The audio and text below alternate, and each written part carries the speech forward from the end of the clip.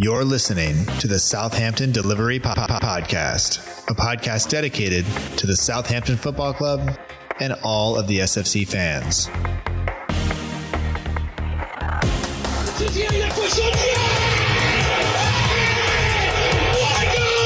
If you want to have guarantees, you have to buy a washing machine. Fonte with a scooping header. We don't lose a match, either we win or we learn. And today we learned. Отдача, Остин! Все-таки забил! It's infield to Mane, 25 yards out. Lovely ball for Bella. Onside, 1-0. Buffon shot! Oh my word! Unbelievable. He ran around the pitch like Bambi on ice. It was very, very embarrassing to watch. And now, your host, Matt Markstone. Hello and welcome to another episode of the Southampton Delivery Podcast, a podcast and newsletter dedicated to the Southampton Football Club and all of the SFC fans, and available right here on southamptondelivery.com. My name is Matt Markstone. I am the host of the show, and no matter where you are, no matter how you may be listening, whether this is your first time or you've been here before, thanks for making the show part of your day. I hope you enjoy it. And, I don't often say it, but there are a number of things that you can do when you listen to this podcast. I like to listen to the podcast while I wash the dishes or fold the laundry or clean out the garage or work in the backyard. Some people like to just kind of sit on the couch and relax, or sit outside and relax and do it. Sometimes I listen while I'm driving, often, to work. And sometimes if I want to pretend like I'm Danny Ings, I get on my bike. But just wanted to say congratulations to Danny Ings on his first senior goal for England. What a goal it was. But we're not really going to talk about that this week. This week, we are bringing you the first ever collaboration between the Saints Archive, the new partner of the show, and this show. And this week, we have our first ever Total Recall show that is original. This one has never been aired before. This is the only place you are going to hear it. And I'm very proud and humbled to have had this opportunity to work with Will and Leon of the Saints Archive, and also to have spoken to this week's guest, Malcolm Waldron. If you don't know anything about Malcolm, maybe you weren't around in the late 70s and early 80s, but he was around the team then. He was playing for the team then. He's a player of the season in the early 80s, came over to the United States. But you'll learn all about Malcolm during our conversation, which you will hear very shortly. But because I had never seen Malcolm play, and I could only, find to read, there are only so many things you can find to read about him. And Leon remembers watching him play.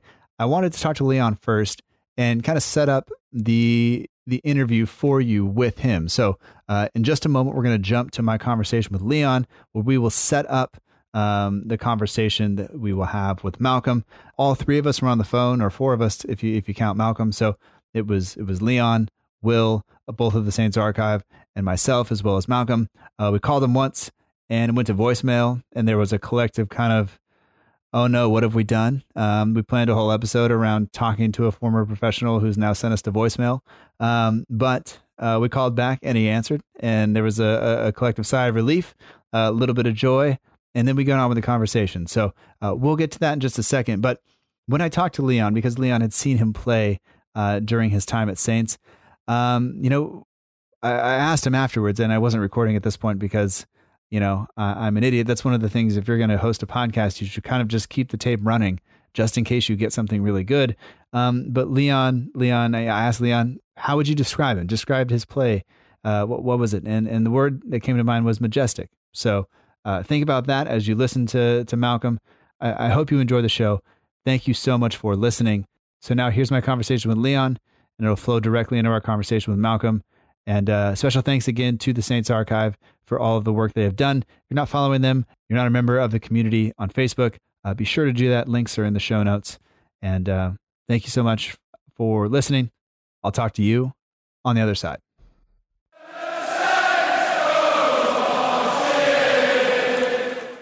We'd like to welcome to the Southampton Delivery Podcast one of the members of the Saints Archive, one of the founding members, and a man that does a lot of the interviews and I guess hooks us up with a lot of the former Saints who you will hear during the Total Recall segment. But Leon Burton, thank you for joining the show, and it's a pleasure to talk to you a little bit ahead of us airing the interview with Malcolm Waldron. So welcome to the show. Yeah, pleasure to talk to you again, Matt. So what I wanted to do here is just, you had the I guess, the pleasure of watching Malcolm play prior to us talking to him. And his career took place quite a long time ago, long before I was a Saints fan, and dare I say, long before my dad. I was only a twinkle in my father's eye at that point. But but I just wanted to ask you first, maybe some of the newer Saints fans who will be listening to this show. What do you remember? I mean, he comes to the team kind of late 70s, early 80s, and I guess just after the Cup final, he's around the reserves at that point, and then into the first team after that. But what do you remember about Malcolm Waldron and his time at Saints? Yeah, well, I remember the first time I saw him play when he got into the first team. He was this tall, gangly lad. He's about 6'1", 6'2". He looked really gangly, had great long legs, had this baby face. And I thought, crikey, is he going to play at centre back? He looked, sort of not sort of weak, but sort of fragile. But once you started seeing him play, he was very strong on the ball. He's very strong in the tackle. He liked to play the ball out from the back, a lot like the players these days, actually. So, in actual fact, Matt, he could have well have played in today's game, really. Do you think his style of play might have suited today's game a little bit better than it did? And because once again, I wasn't watching football in the 70s or the 80s, and I have this kind of perception of people lumping it back and forth, but it wasn't always like that. But he was definitely, would you say he was maybe ahead of his time in terms of the way he liked to play? Yeah, he was ahead of his time. He actually went on to win one England B cap, obviously, and also there was talk about him at the time of actually going on to be a future England player. That's how good he was at the time. But he played with some great players around him at that time. If you remember, he had the Shannons, the Osgoods, and the McCalliog. So he was playing in a good team, which makes you a better player, doesn't it? I think Alan Ball was his captain at the time as well. So he would have learned things off Alan Ball. So it would have been a big learning curve for him as well.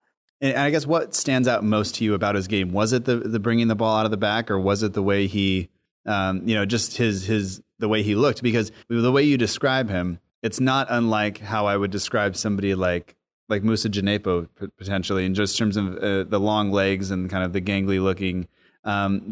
But he was obviously taller, and obviously he's whiter because he's not, But is that what stands out, or what stands out to you when you think about his career? Yeah, I mean, like I said, he didn't look like a centre half. When you first saw him play.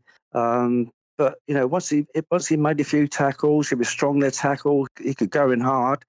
And like I said, he could play the ball out quite easily. He was very comfortable on the ball. And also at that time, he played most of his matches with Chris Nicholl, who was a very experienced centre-half. And, of course, as you know, Chris Nicholl went on to be the Saints manager. So he would have learned a lot from Chris Nicholl as well at the time. All right. And in Malcolm's career, we'll discuss with him. He goes, from Saints over to the United States and comes back, winds up down the road, but we won't discuss all of that. We won't spend too much time on that. But I guess when you think about, for somebody who hasn't watched, the Saints team play at that point, just after they win the Cup, and then kind of that few seasons after, like what was the mood around Saints? Kind of what do you remember about the team and the feeling around the team at that point? Yeah, of course, when they won the Cup, they were still in the second division, what we call the Championship now, so the league below the Premier League, if you like. So Laurie had to form another team as such to get the club into the old First Division. So really, he had to break up the old Cup final team. Jim McCalliog went, Jim Still went, Peter Osgood went. So he had to build a new team, and Malcolm was part of this new team. And after a couple of seasons, 78, 79, they finally got promoted, and also, of course, played in the 1979 League Cup when they played Nottingham Forest, but unfortunately lost 3-2 to them on the day. That's when Brian Clough was the manager of Nottingham Forest at the time. Yeah. All right. Well, I think that gives enough context to Malcolm's career, and we kind of understand where he's coming into the team and him being part of that new squad that's going to seek promotion and do those things. And he eventually wins Player of the Season, which we'll discuss with him shortly. But Leon, I just want to say thank you for your hard work in getting Malcolm and so many of the other guests over the Total Recall segments on board with this and sharing your memories of his time. And thanks for sharing them with me. Thank you very much, Matt. Thank you.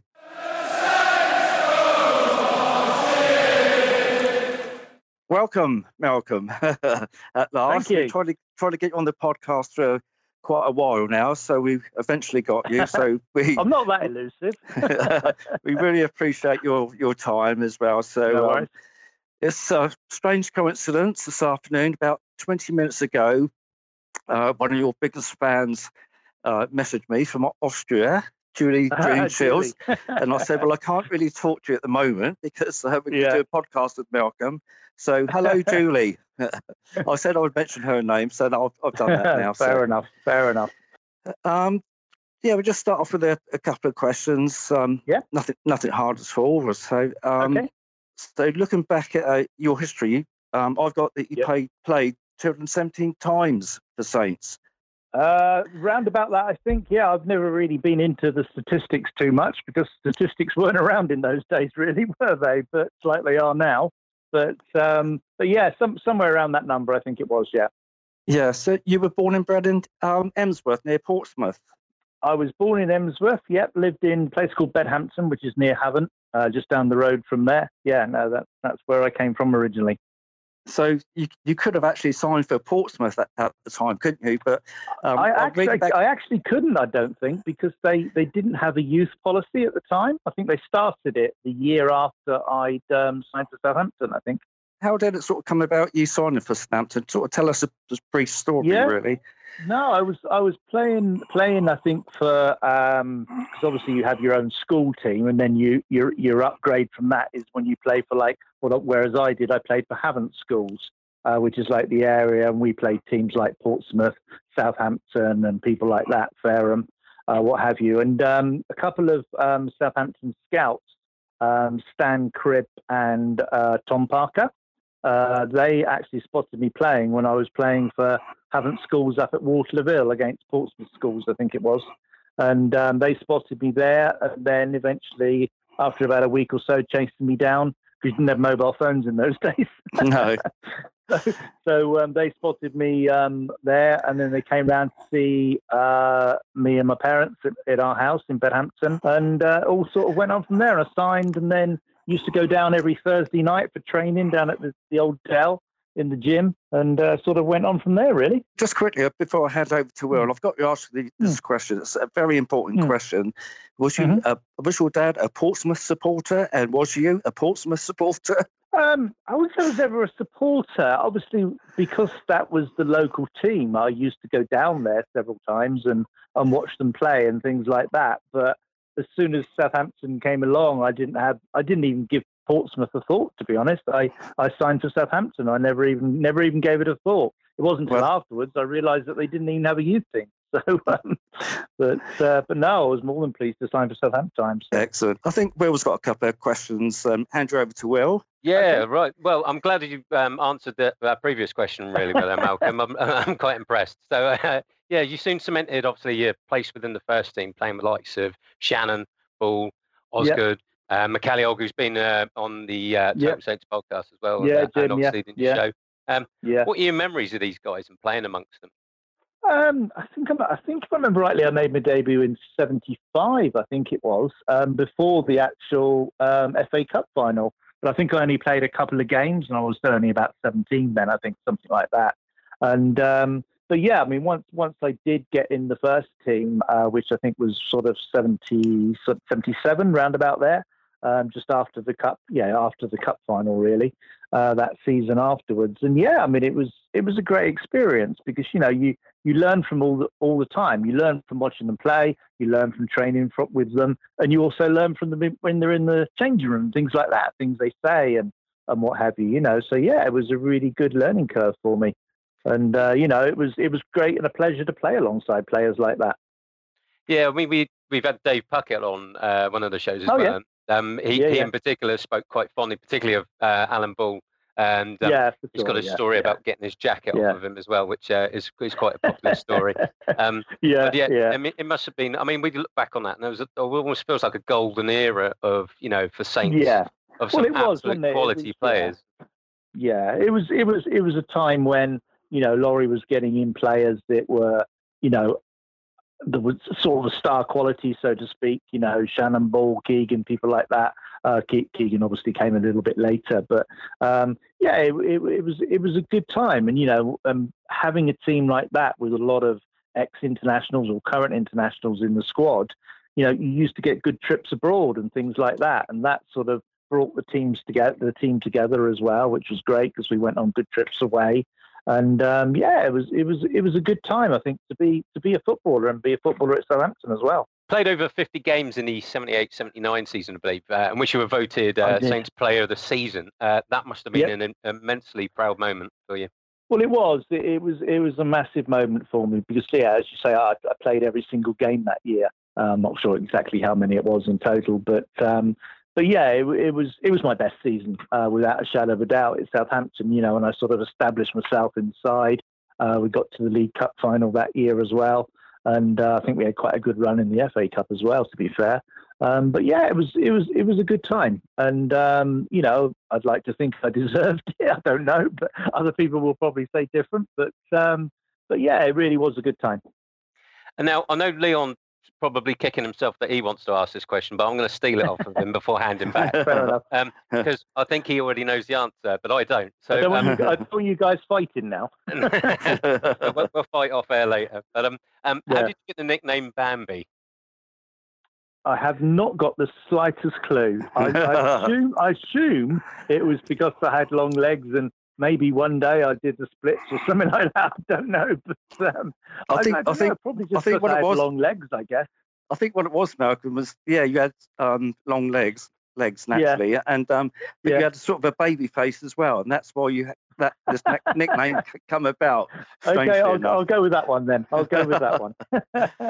Matt, have you got anything to say from the other side of the water? Yeah, absolutely. I have a question kind of about that season when you were voted player of the season. Yeah. Would you say it was due to a couple of standout performances, or was it just kind of your consistency, or what do you remember about that season that made it different? To be honest, I can remember when they sort of flash up on Saints Archive and things like that, different games. I can sort of remember all the games, which is quite good, I suppose, for memory-wise at my age at the end of the day. But no, I remember I scored a few goals as well, which wasn't bad for a defender. But no, I think it was probably consistency more than anything. I think it was only the first game when I played right back, and I think Mike Pickering played centre half. And then after that, I played every single game as number 6. And Chris Nichol and I formed a good partnership.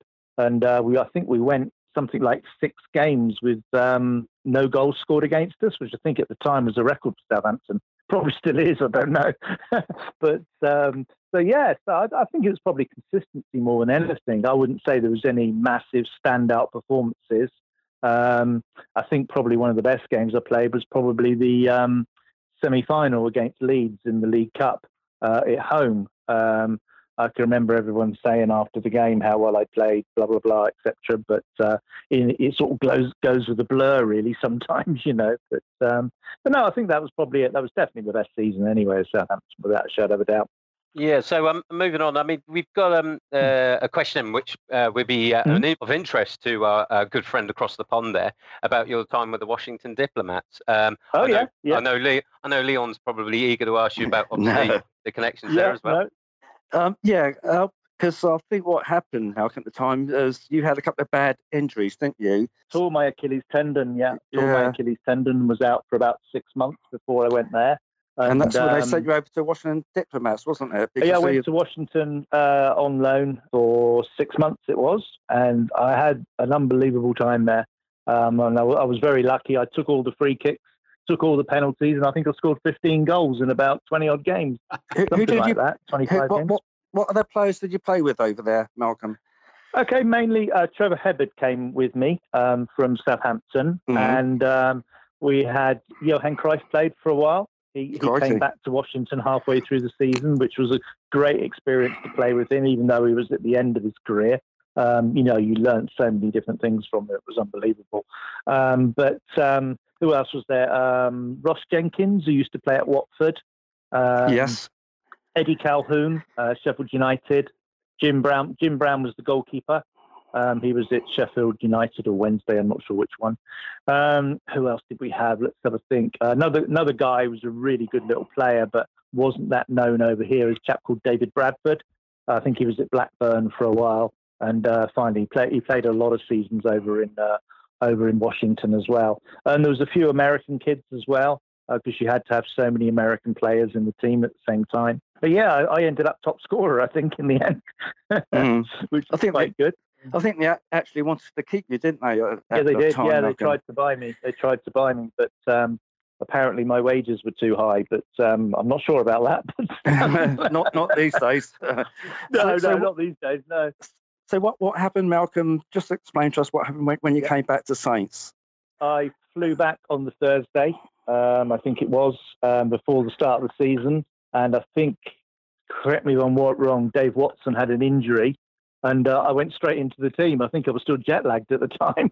I think it was Nottingham Forest away. It was the first game of the season. Don't quote me on that. But yeah, I went straight into the team and played all the way through that season till about, I think, February, possibly somewhere around there. And then I got an injury. I think I may have had a knee injury or something like that. So I was out for a while. And but no, I had a great time in Washington. It was really good. It was obviously unfortunate as well that I think the Washington Diplomats folded after that season, and they'd only had one season as that franchise, I believe. So, but no, it was a good experience. Great experience. You mentioned a lot of the players that you got to play with over here in America. Yeah. And at that point, I think the game is a lot different. My real question then is what was the big difference between playing in America and playing in the UK? Was it the level that was different, or was it just the stadiums, or what stands out to you? I think the stadiums. I mean, obviously the stadiums were massive. The ones we played in. I mean, when I was at Washington, obviously we played at RFK, which obviously is not used anymore. I think the biggest one I noticed was when we played in Dallas, an away game in Dallas, and I think there was 3,000 people in the Texas Stadium, which made it look a little bit empty. But no, I think the standard, I think at that time was pretty good, because you had some top players. I mean, the first game, if I remember rightly, when I went out there, I think we played Fort Lauderdale, and you had Carlos Alberto and Gerd Muller in the opposite team, So you had some good players you were playing against. I think I missed Pele by about a year, but he did see me score one of my best goals. He was walking around Giant Stadium, I think, when I hit I can't remember if it was a free kick or just from open play. I'm not sure, but it curled right in the bottom corner. And I didn't see him applaud, but because it was against Cosmos. But yeah, there was some very, very good players out there at the time. Most of them at the end of their career, to be fair. But I think the standard probably then was better, and I hate to say it, than what it probably is now. In the States, you haven't got so many star players out there now, I don't think, as what you did have when I played out there in '81. Yeah, I definitely think that is the case, and it's not dissimilar in terms of players at the end of their career coming over, but it seems like now they get kind of drowned out a little bit. And yeah, sure. Well, the other sports are massive, aren't they? As well, that's the thing out there. But yes. What was was the travel a lot more difficult because you're used to traveling around England and in the United States? Everything is bigger. We flew. Everywhere we went, we flew. Yeah, I don't think there was one game that we went to that we didn't fly. Even New York, we flew. I don't think, there wasn't one game, but sometimes you'd have 2 or 3 games on the trot when you were away, like maybe Portland, San Francisco, obviously, and the Los Angeles team as well. They were all sort of, maybe one road trip at the end of the day. You played 3 away games. So you were away for about a week and a half, something like that. Yeah, so, I mean, obviously, once you'd returned back to the UK, you were, I believe, shortly transferred to Burnley for a few quid, where you met, where John Bond was the manager? I think that was quite a bit after I came back from the States. I mean, I don't think that was till about 83, was it? I think I went there, Burnley, maybe a bit later. I don't know. I'm not sure. But yeah, I was amazed actually, to be fair, that I got through the medical for Burnley because I had a knee injury at the time, and I managed to get through the medical. I don't know, and it was that knee injury that eventually finished my career. So with the knee injury itself, I mean, was that off the back of an operation that probably should have gone a little bit better, or was it just because of the area it was on? It was an operation that should have got. Yeah, it was obviously a weakness in my knee, and I went to Burnley. Am I allowed to mention Portsmouth on States Archive? It's all right. Then I stayed. I played with John Bond for 6 months, and I think I played every position except for my own position. I played on the right wing. I played midfield.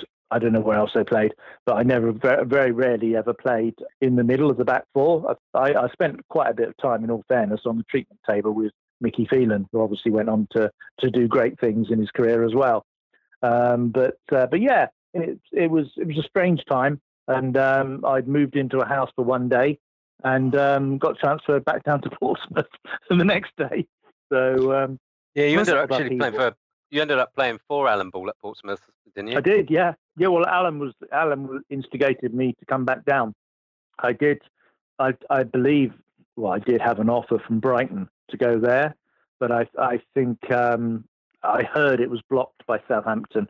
I don't know why, because I think Brighton were Brighton in the same league at that time. I'm not sure. So they were happy for me to go to Portsmouth, but not to go to Brighton for one reason or another. But, are you still in contact with any ex-Saints players now, Malcolm? A few, yeah. No, there's a few. I mean, there's a few on Saints Archive, obviously, that I talked to, Terry Curran being one. But yeah, no, some of the younger lads, we had a get-together about 2.5 years ago that Ruben Agbula organised up at the St Mary's, which was good, to catch up with people and everything like that. But yeah, we come across each other every now and then, but not face-to-face normally, No. So what do you think of the situation now, Malcolm, with all this COVID going on and the football, no attendances at football? It's hard, isn't it? It's difficult to know. You can only assume it is the right thing to do at the end of the day, because by the sounds of what was announced today, it's starting to get worse again. But it is a shame, because I worry more about not teams like Southampton and that, but I worry more about the lower teams, the other leagues, and whether they'll be able to carry on. Because obviously, their lifeblood is the gate money every week, where teams like in the Premier League, that isn't necessarily their lifeblood all the time. But they have other things like sponsorship, etc. But it is worrying, and it's worrying how quickly they can get crowds back. I know they've started doing it in other parts of the world, but they're not really letting that many people in. If you only let maybe 2,000 people into a ground like St Mary's, one, it still looks empty, and two, you don't make much money out of that.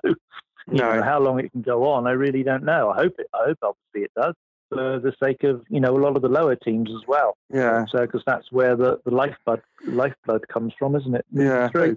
Yeah, you're talking about money there, and obviously with the players on these fantastic wages now these days, especially in the Premier League. Do you wish you were sort of played in this period of time now with all the financial rewards? Yeah, of course you do, for the money. Yeah, I'd be stupid to say any different. But I love the era that I played in, because I think it was real. Do you know what I mean? I think nowadays things are a little bit false. Obviously, you've got a lot of foreign players over here, and people say they've come just for the money. If they have, they have. At the end of the day, if someone offered me £200,000 a week to play for someone, I think I'd probably snap their hands off. So, absolutely.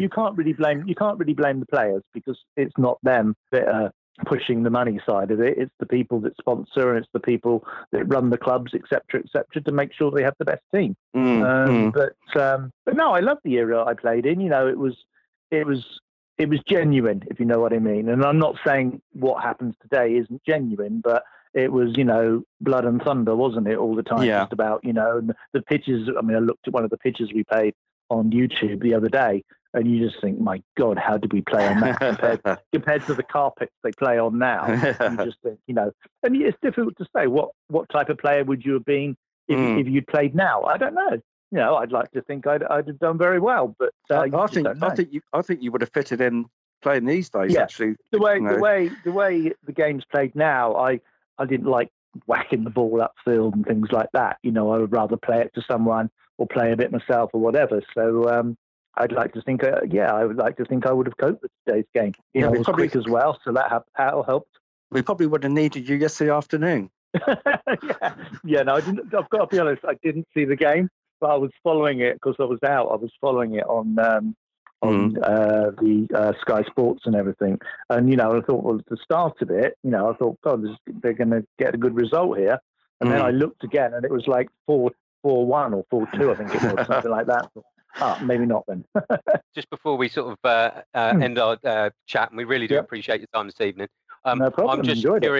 I'm just curious to know what you think of our start, other than yesterday's result against Spurs. What do you think of the overall start since we've returned for the new season? It's for me, none of the after lockdown momentum has been attained at all. It seems to have been completely lost. So I agree. I agree. I mean, I watched the Crystal Palace game. Yeah, it did look a bit lackluster, I must admit. But you would have hoped that they would have carried on from the end of last season when I thought they were absolutely superb. But there just seemed to be something missing. There wasn't quite the pressing and everything like that I think the manager had them doing towards the end of last season, or the season only just gone, should say, because it's run into each other, isn't it? But yeah, I haven't seen yesterday's game, but by all accounts, they should have been 2 or 3 up in the first half, So at the end of the day, as long as they keep creating the chances, and I said the same as this towards the end of last season, as long as Southampton create the chances, they will eventually start putting them in. And,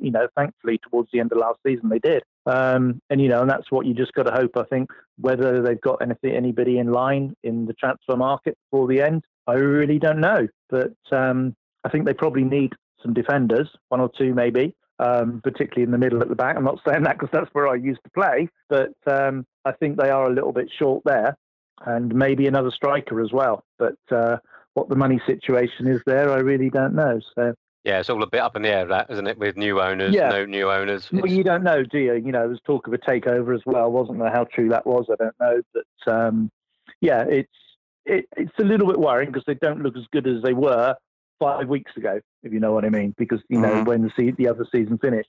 But, things can change in a short space of time, as we saw last year. So Yeah. Well, anyways, it's been really an absolute privilege speaking to you this evening, Malcolm. And, pleasure. Thank you for having me on. Well, no, and if you ever want to come back on again, I'll certainly organise it a lot better this time around. Oh, no problem. No, I've enjoyed it. Thanks very much, guys. Appreciate it. Yeah, thank you, Malcolm. From Leon here. Yeah, thank you, and enjoy your evening, and you're always welcome here. Oh, take care. Thank you very much indeed, guys. Bye-bye.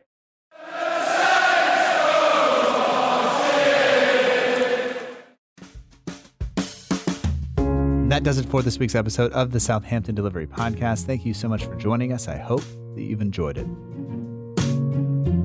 Special thanks this week goes out to Malcolm Waldron. Thank you so much for sharing your evening with us. Sorry about the random phone call from America, but thanks for picking up on the second try. Really do appreciate it. It was fascinating to talk with you about your career, both in the United States and at Saints, and even maybe that place down the road just a little bit. Special thanks this week also goes out to the Saints Archive, and not just for this week, but for everything they've done for the show.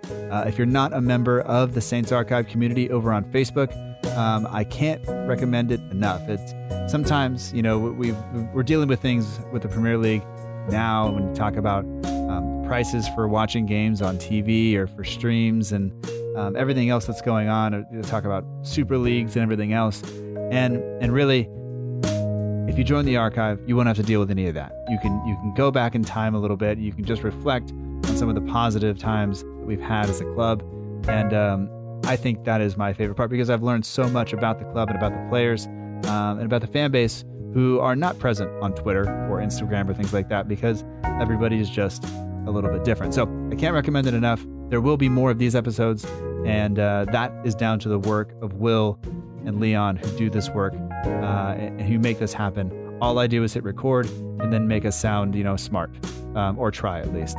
So anyway, thank you so much to them, and I hope that you've enjoyed the show. And I'll stop rambling now. But if you want to follow the show on social media, you can do that. We are at SFCDELL_IVERY on both Twitter and Instagram. We're also on Facebook at facebook.com/SFC Delivery. can get all those links and more at southamptondelivery.com. Shout out to our other partner, the Southampton Page. You can follow them on Twitter at Southampton Page and on Instagram at Southampton Page 1. Matt Beeling does the logo for the show, and all music comes courtesy of the Free Music Archive at freemusicarchive.org. The intro song is Epic Song by Boxcat Games, and the end of show credits that you listen to right now is Aim is True by Paddington Bear. That does it for this week, and until next time, remember that together, we march on.